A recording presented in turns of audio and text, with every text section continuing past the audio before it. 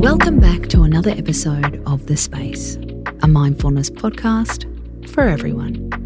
I'm Casey Donovan, with the words of mindfulness expert Amy Molloy.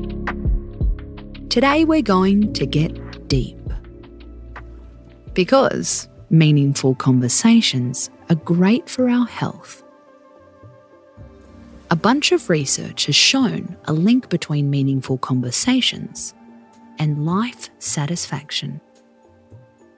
Most recently, a study found that people who have more substantial conversations are happier. This was true for both introverts and extroverts. What does substantial mean? You don't have to solve the meaning of life. It just means there is real, meaningful information exchanged. It could be about any topic: politics, relationships, the latest episode of Love Island. You just need to delve deeper than a trivial level. That's substantial. Got it? Okay, let's move on. So, what about small talk? Is it really that bad? The good news is no.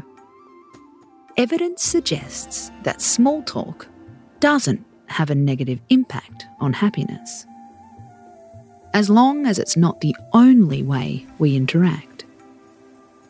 Think about your daily chit-chat, both at work and at home.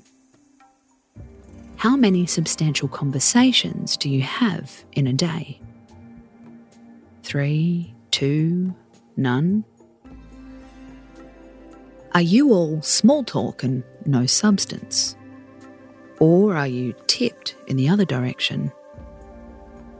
A lot of experts say small talk has benefits. It creates connection and bonding. It can be inspiring and motivating.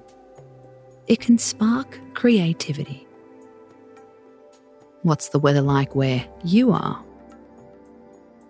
As with most things, it comes down to balance. Make time for small talk, but also dive deeper. Flex your muscles for weighty conversations. You don't have to be aggressive. I'm going to educate you. It's more about being open to going deeper.